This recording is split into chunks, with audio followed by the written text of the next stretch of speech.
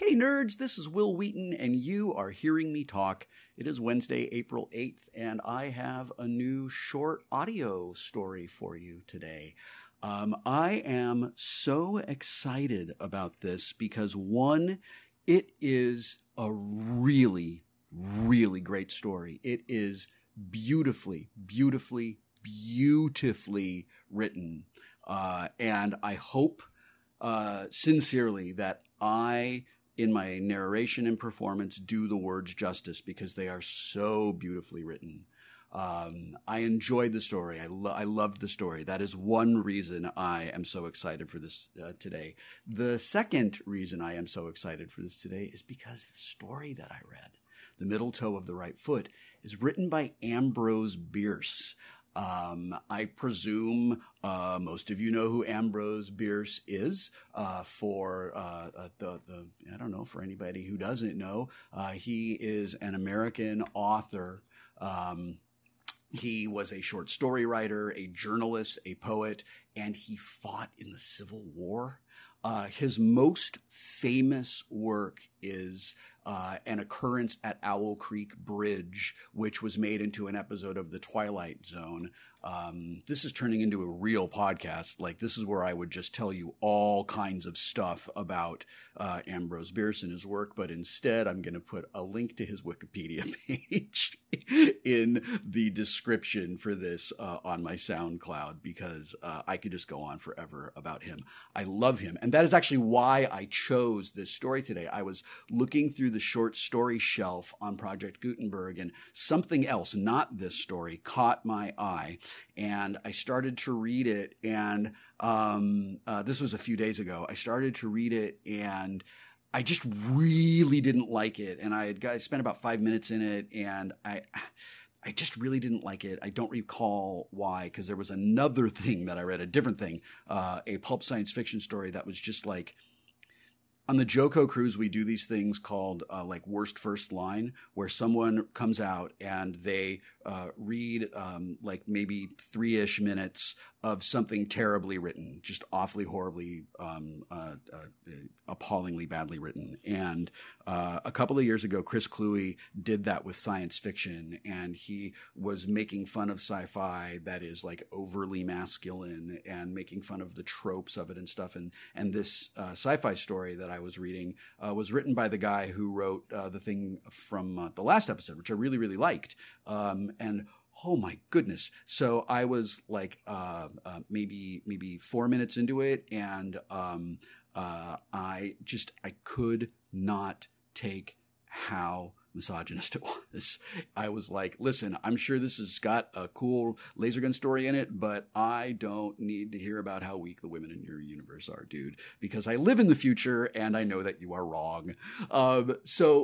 Anyway, I went to Project Gutenberg. I was looking at a different story. I saw it. It didn't land on me for whatever reason. And then I saw in the table of contents this other story from Ambrose Bierce. And I got really excited because I think Ambrose Bierce is an absolutely beautiful, amazing writer. And I didn't realize, and this is a cool kind of personal growth moment for me that I'm going to share with you. I didn't realize until I was nearly finished. This story has 3 sections, and I was about 2/3 of the way through the 3rd section when I realized, wow, Will, the audacity of presuming you have the chops to read Ambrose Bierce. And then I was like, yeah, I do. And that felt so good. I'm so proud of myself. So for those of you who have been on this like long journey with me, especially from like my blog in the early 2000s, I don't know if any of you have been around that long. If you are, hey, I am psyched that you have chosen to spend 20 years with me. But anyone who's been on the journey with me, for me to be able to feel that, it's a big deal for me. So yay, I'm patting myself on the back right now. Before I leave and get into the story, I want to read you this little description that is from Goodreads. So this short story, which I am reading today, was originally collected in a collection called Can Such Things Be? It was published in, I want to say 1873. 1893. Hang on, 1893. This was published in 1893, and this is what apparently is from the one of the descriptions from some edition of this. Ambrose Bierce never owned a horse, a carriage, or a car. He was a renter who never owned his own home. He was a man on the move, a man who traveled light, and in the end he rode with all of his possessions on a rented horse into the Mexican desert to join Pancho Villa, never to return. Can such things be? Once, William Randolph Hearst, Bierce's employer, who was bragging about his own endless collections of statuary, art, books, tapestries, and, of course, real estate like Hearst Castle, once William Randolph Hearst asked Bierce what he collected. Bierce responded smugly, "I collect words and ideas. Like you, I also store them, but in the reservoir of my mind. I can take them out and display them at a moment's notice. Eminently portable, Mr. Hearst, and I don't find it necessary to show them all at the same time. Such things can be." Oh, r/murdered by words. Anyway, if you have listened this long, you're kind of invested. So I'm going to say that I really hope you like this story as much as I liked doing it. It's a beautiful, beautiful piece of work, and there'll be a couple of links at SoundCloud if you want to learn more about Ambrose Bierce and find this text for yourself. Thanks, everybody. Stay home. Stay healthy. We are going to get through this together. The Middle Toe of the Right Foot by Ambrose Bierce. It is well known that the old Manton house is haunted. In all the rural district near about, and even in the town of Marshall a mile away, not one person of unbiased mind entertains a doubt of it. Incredulity is confined to those opinionated persons who will be called cranks, as soon as the useful word shall have penetrated the intellectual daemon of the Marshall advance. The evidence that the house is haunted is of two kinds: the testimony of disinterested witnesses who have had ocular proof, and that of the house itself. The former may be disregarded and ruled out on any of the various grounds of objection which may be urged against it by the ingenious. But facts within the observation of all are material and controlling. In the first place, the Manton house has been unoccupied by mortals for more than 10 years, and with its outbuildings is slowly falling into decay, a circumstance which in itself the judicious will hardly venture to ignore. It stands a little way off the loneliest reach of the Marshall and Harriston Road, in an opening which was once a farm and is still disfigured with strips of rotting fence and half covered with brambles overrunning a stony and sterile soil long unacquainted with the plow. The house itself is in tolerably good condition, though badly weather-stained and in dire need of attention from the glazier.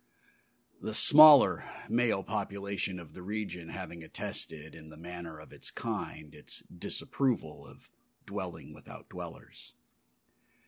It is 2 stories in height, nearly square, its front pierced by a single doorway, flanked on each side by a window boarded up to the very top. Corresponding windows above, not protected, serve to admit light and rain to the rooms of the upper floor. Grass and weeds grow pretty rankly all about, and a few shade trees, somewhat the worse for wind and leaning all in one direction, seem to be making a concerted effort to run away.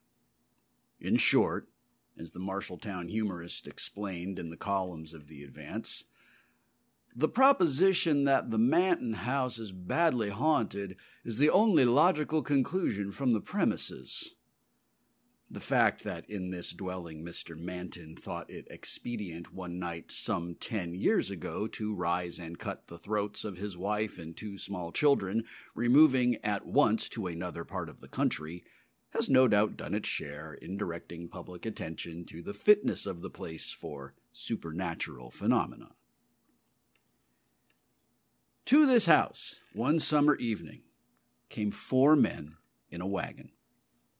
3 of them promptly alighted, and the one who had been driving hitched the team to the only remaining post of what had been a fence. The 4th remained seated in the wagon. "Come," said one of his companions, approaching him, while the others moved away in the direction of the dwelling. "This is the place." The man addressed did not move. "By God," he said harshly, "this is a trick, and it looks to me as if you were in it."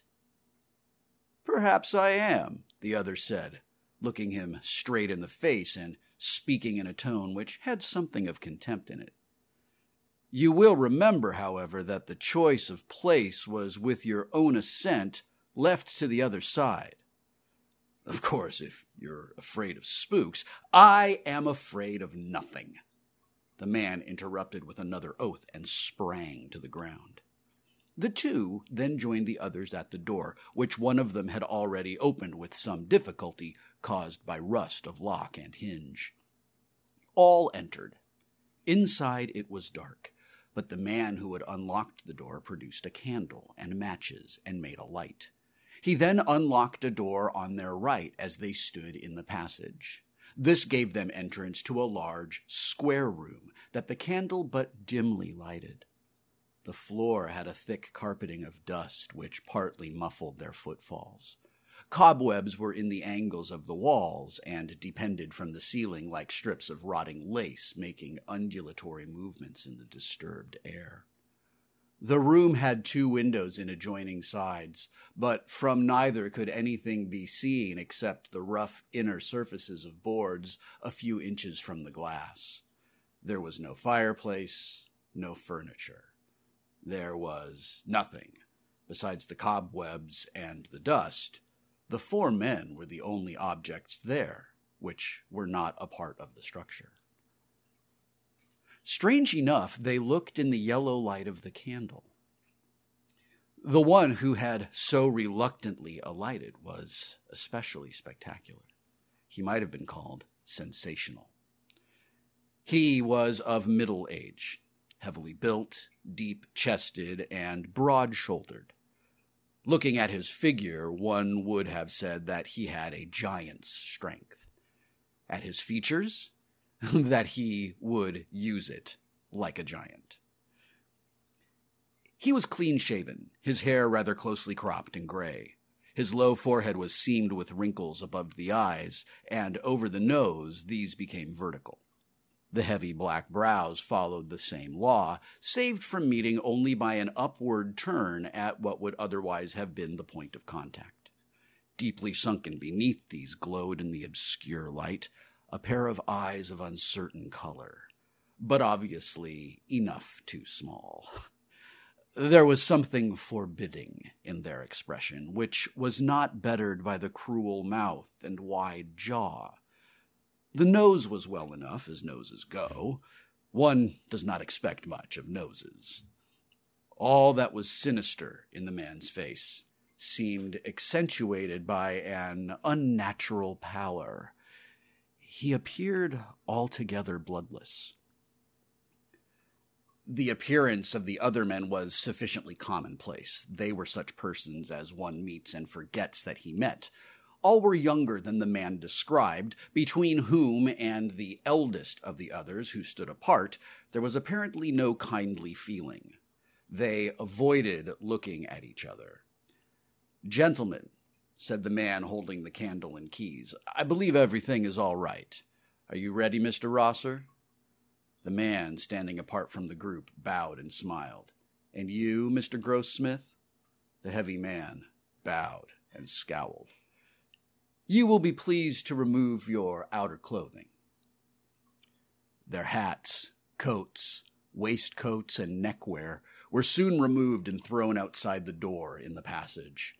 The man with the candle now nodded, and the 4th man, he who had urged Grossmith to leave the wagon, produced from the pocket of his overcoat 2 long, murderous-looking bowie knives, which he drew now from their leather scabbards.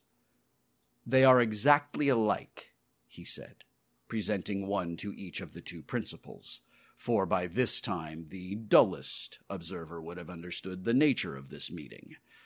It was to be a duel to the death.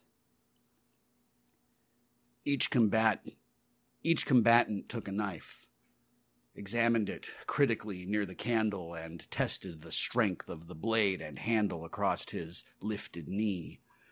Their persons were then searched in turn, each by the second of the other. "If it is agreeable to you, Mr. Grossmith," said the man holding the light, "you will place yourself in that corner." He indicated the angle of the room farthest from the door, whither Grossmith retired, his second parting from him with a grasp of the hand which had nothing of cordiality in it. In the angle nearest the door, Mr. Rosser stationed himself, and, after a whispered consultation, his second left him, joining the other near the door. At that moment the candle was suddenly extinguished, leaving all in profound darkness. This may have been done by a draught from the open door. Whatever the cause, the effect was startling. "Gentlemen," said a voice which sounded strangely unfamiliar in the altered condition affecting the relations of the senses. "Gentlemen, you will not move until you hear the closing of the outer door." A sound of trampling ensued. Then the closing of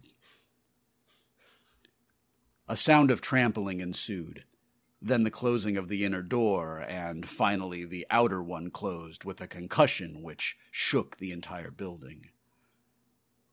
A few minutes afterward, a belated farmer's boy met a light wagon which was being driven furiously toward the town of Marshall. He declared that behind the two figures in the front seat stood a third, with its hands upon the bowed shoulders of the others, who appeared to struggle vainly to free themselves from its grasp. This figure, like the others, was clad in white, and had undoubtedly boarded the wagon as it passed the haunted house. As the lad could boast a considerable former experience with the supernatural thereabouts, his word had the weight justly due to the testimony of an expert. The story, in connection with the next day's events, eventually appeared in the Advance, with some slight literary embellishments and a concluding intimation that the gentleman referred to would be allowed the use of the paper's columns for their version of the night's adventure. But the privileged remained without a claimant.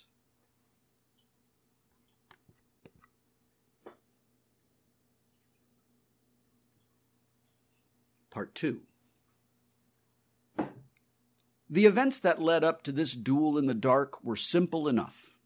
One evening, 3 young men of the town of Marshall were sitting in a quiet corner of the porch of the village hotel, smoking and discussing such matters as 3 educated young men of a southern village would naturally find interesting.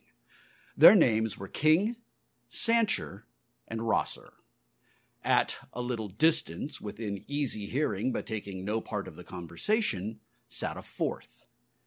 He was a stranger to the others. They merely knew that on his arrival by the stagecoach that afternoon, he had written in the hotel register the name of Robert Grossmith. He had not been observed to speak to anyone except the hotel clerk. He seemed indeed singularly fond of his own company, or, as the personnel of the Advance expressed it, grossly addicted to evil associations.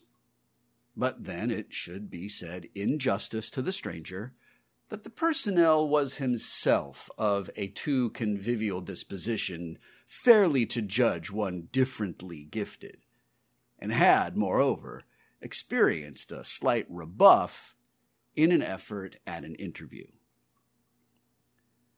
"I hate any kind of deformity in a woman," said King, "whether natural or acquired.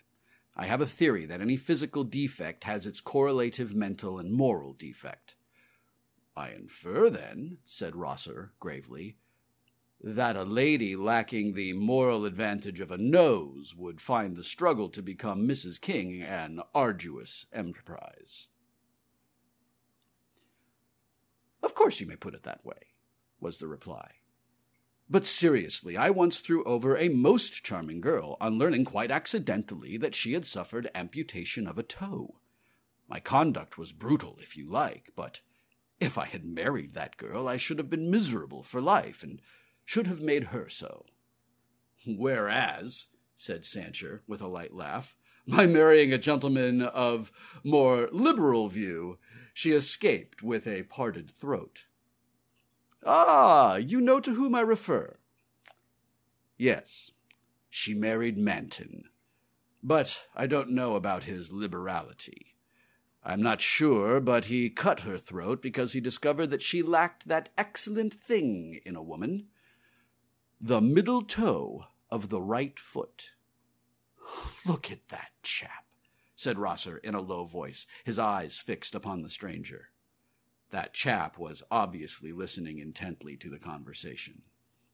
"Damn his impudence," muttered King. "What ought we to do?"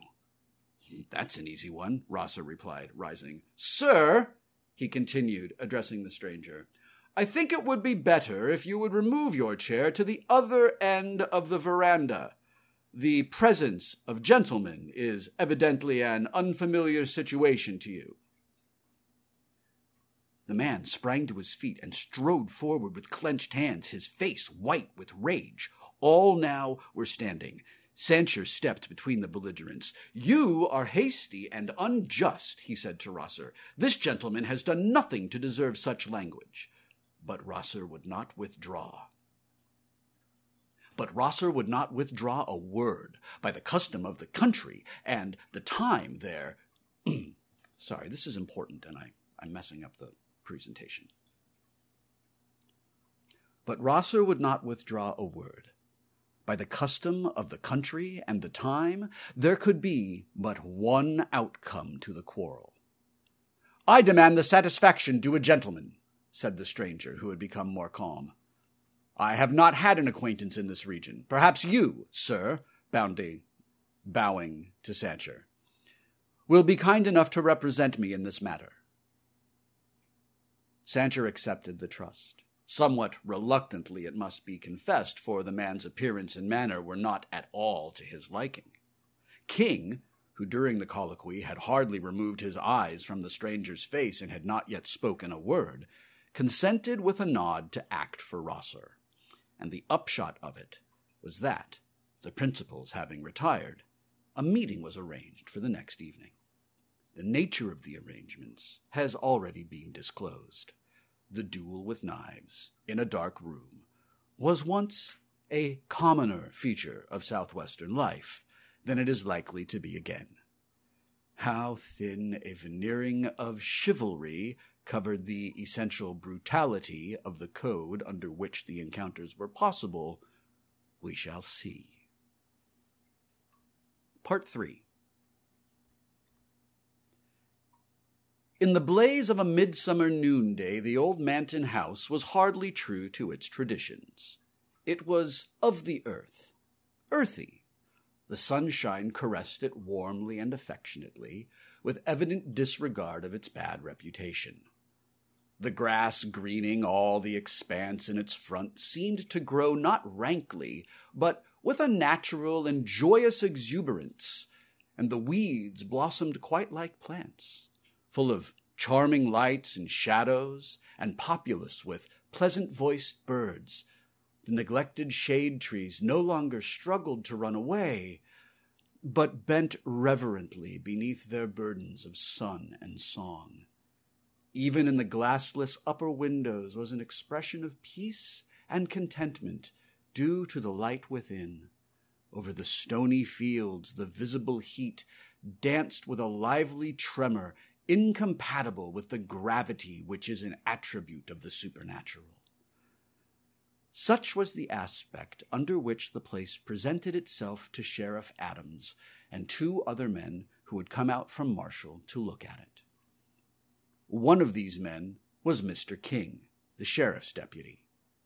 The other, whose name was Brewer, was a brother of the late Mrs. Manton. Under a beneficent law of the state relating to property which has been for a certain period abandoned by an owner whose residence cannot be ascertained, the sheriff was legal custodian of the Manton farm and appurtenances thereunto belonging. His present visit was in mere perfunctory compliance with some order of a court in which Mr. Brewer had an action to get possession of the property as heir to his deceased sister. By a mere coincidence, the visit was made on the day after the night that Deputy King had unlocked the house for another and very different purpose. His presence now was not of his own choosing. He had been ordered to accompany his superior, and at the moment could think of nothing more prudent than simulated alacrity in obedience to the command. Carelessly opening the front door, which to his surprise was not locked, the sheriff was amazed to see, lying on the floor of the passage into which it opened, a confused heap of men's apparel. Examination showed it to consist of 2 hats and the same number of coats, waistcoats, and scarves, all in a remarkably good state of preservation, albeit somewhat defiled by the dust in which they lay. Mr. Brewer was equally astonished, but Mr. King's emotion is not of record. With a new and lively interest in his own actions, the sheriff now unlatched and pushed open a door on the right, and the 3 entered. The room was apparently vacant. No, as their eyes became accustomed to the dimmer light, something was visible in the farthest angle of the wall. It was a human figure, that of a man crouching close in the corner. Something in the attitude made the intruders halt when they had barely passed the threshold. The figure more and more clearly defined itself. The man was spread upon one knee, his back in the angle of the wall, his shoulders elevated to the level of his ears, his hands before his face, palms outward and fingers spread and crooked like claws. The white face turned upward on the retracted neck had an expression of unutterable fright. The mouth half open, the eyes incredibly expanded. He was stone dead, yet with the exception of a bowie knife, which had evidently fallen from his own hand, not another object was in the room. In thick dust that covered the floor were some confused footprints near the door and along the wall through which it opened. Along one of the adjoining walls, too, past the boarded-up windows, was the trail made by the man himself in reaching his corner. Instinctively, in approaching the body, the 3 men followed that trail. The sheriff grasped one of the out-thrown arms. It was as rigid as iron, and the application of a gentle force rocked the entire body without altering the relation of its parts. Brewer, pale with excitement, gazed intently into the distorted face. "God of mercy!" he suddenly cried. "It is Manton!" "You are right," said King with an evident attempt at calmness. "I knew Manton. He then wore a full beard and his hair long. But this is he." He might have added, "I recognized him when he challenged Rosser. I told Rosser and Sancher who he was before we played him this horrible trick. when Rosser left this dark room at our heels, forgetting his outer clothing in the excitement, and driving away with us in his shirt-sleeves, all through the discreditable proceedings, we knew with whom we were dealing, murderer and coward that he was.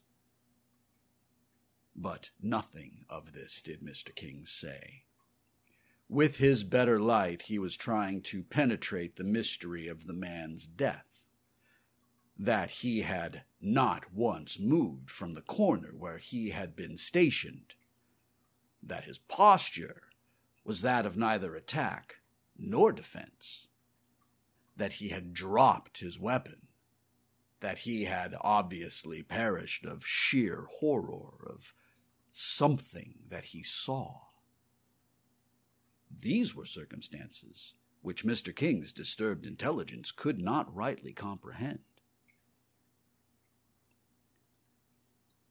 Groping in intellectual darkness for a clue to his maze of doubt, his gaze, directed mechanically downward in the way of one who ponders momentous matters, fell upon something which, there in the light of day and in the presence of living companions, affected him with terror.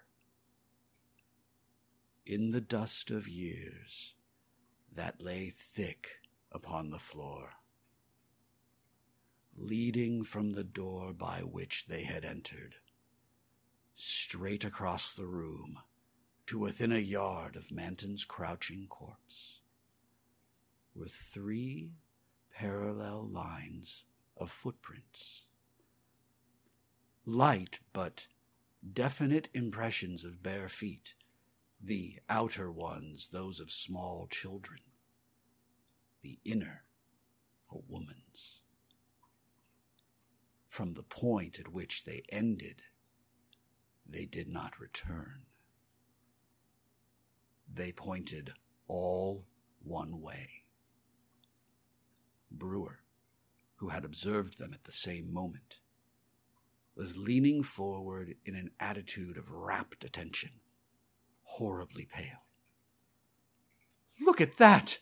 he cried, pointing with both hands at the nearest print of the woman's right foot, where she had apparently stopped and stood. "The middle toe is missing!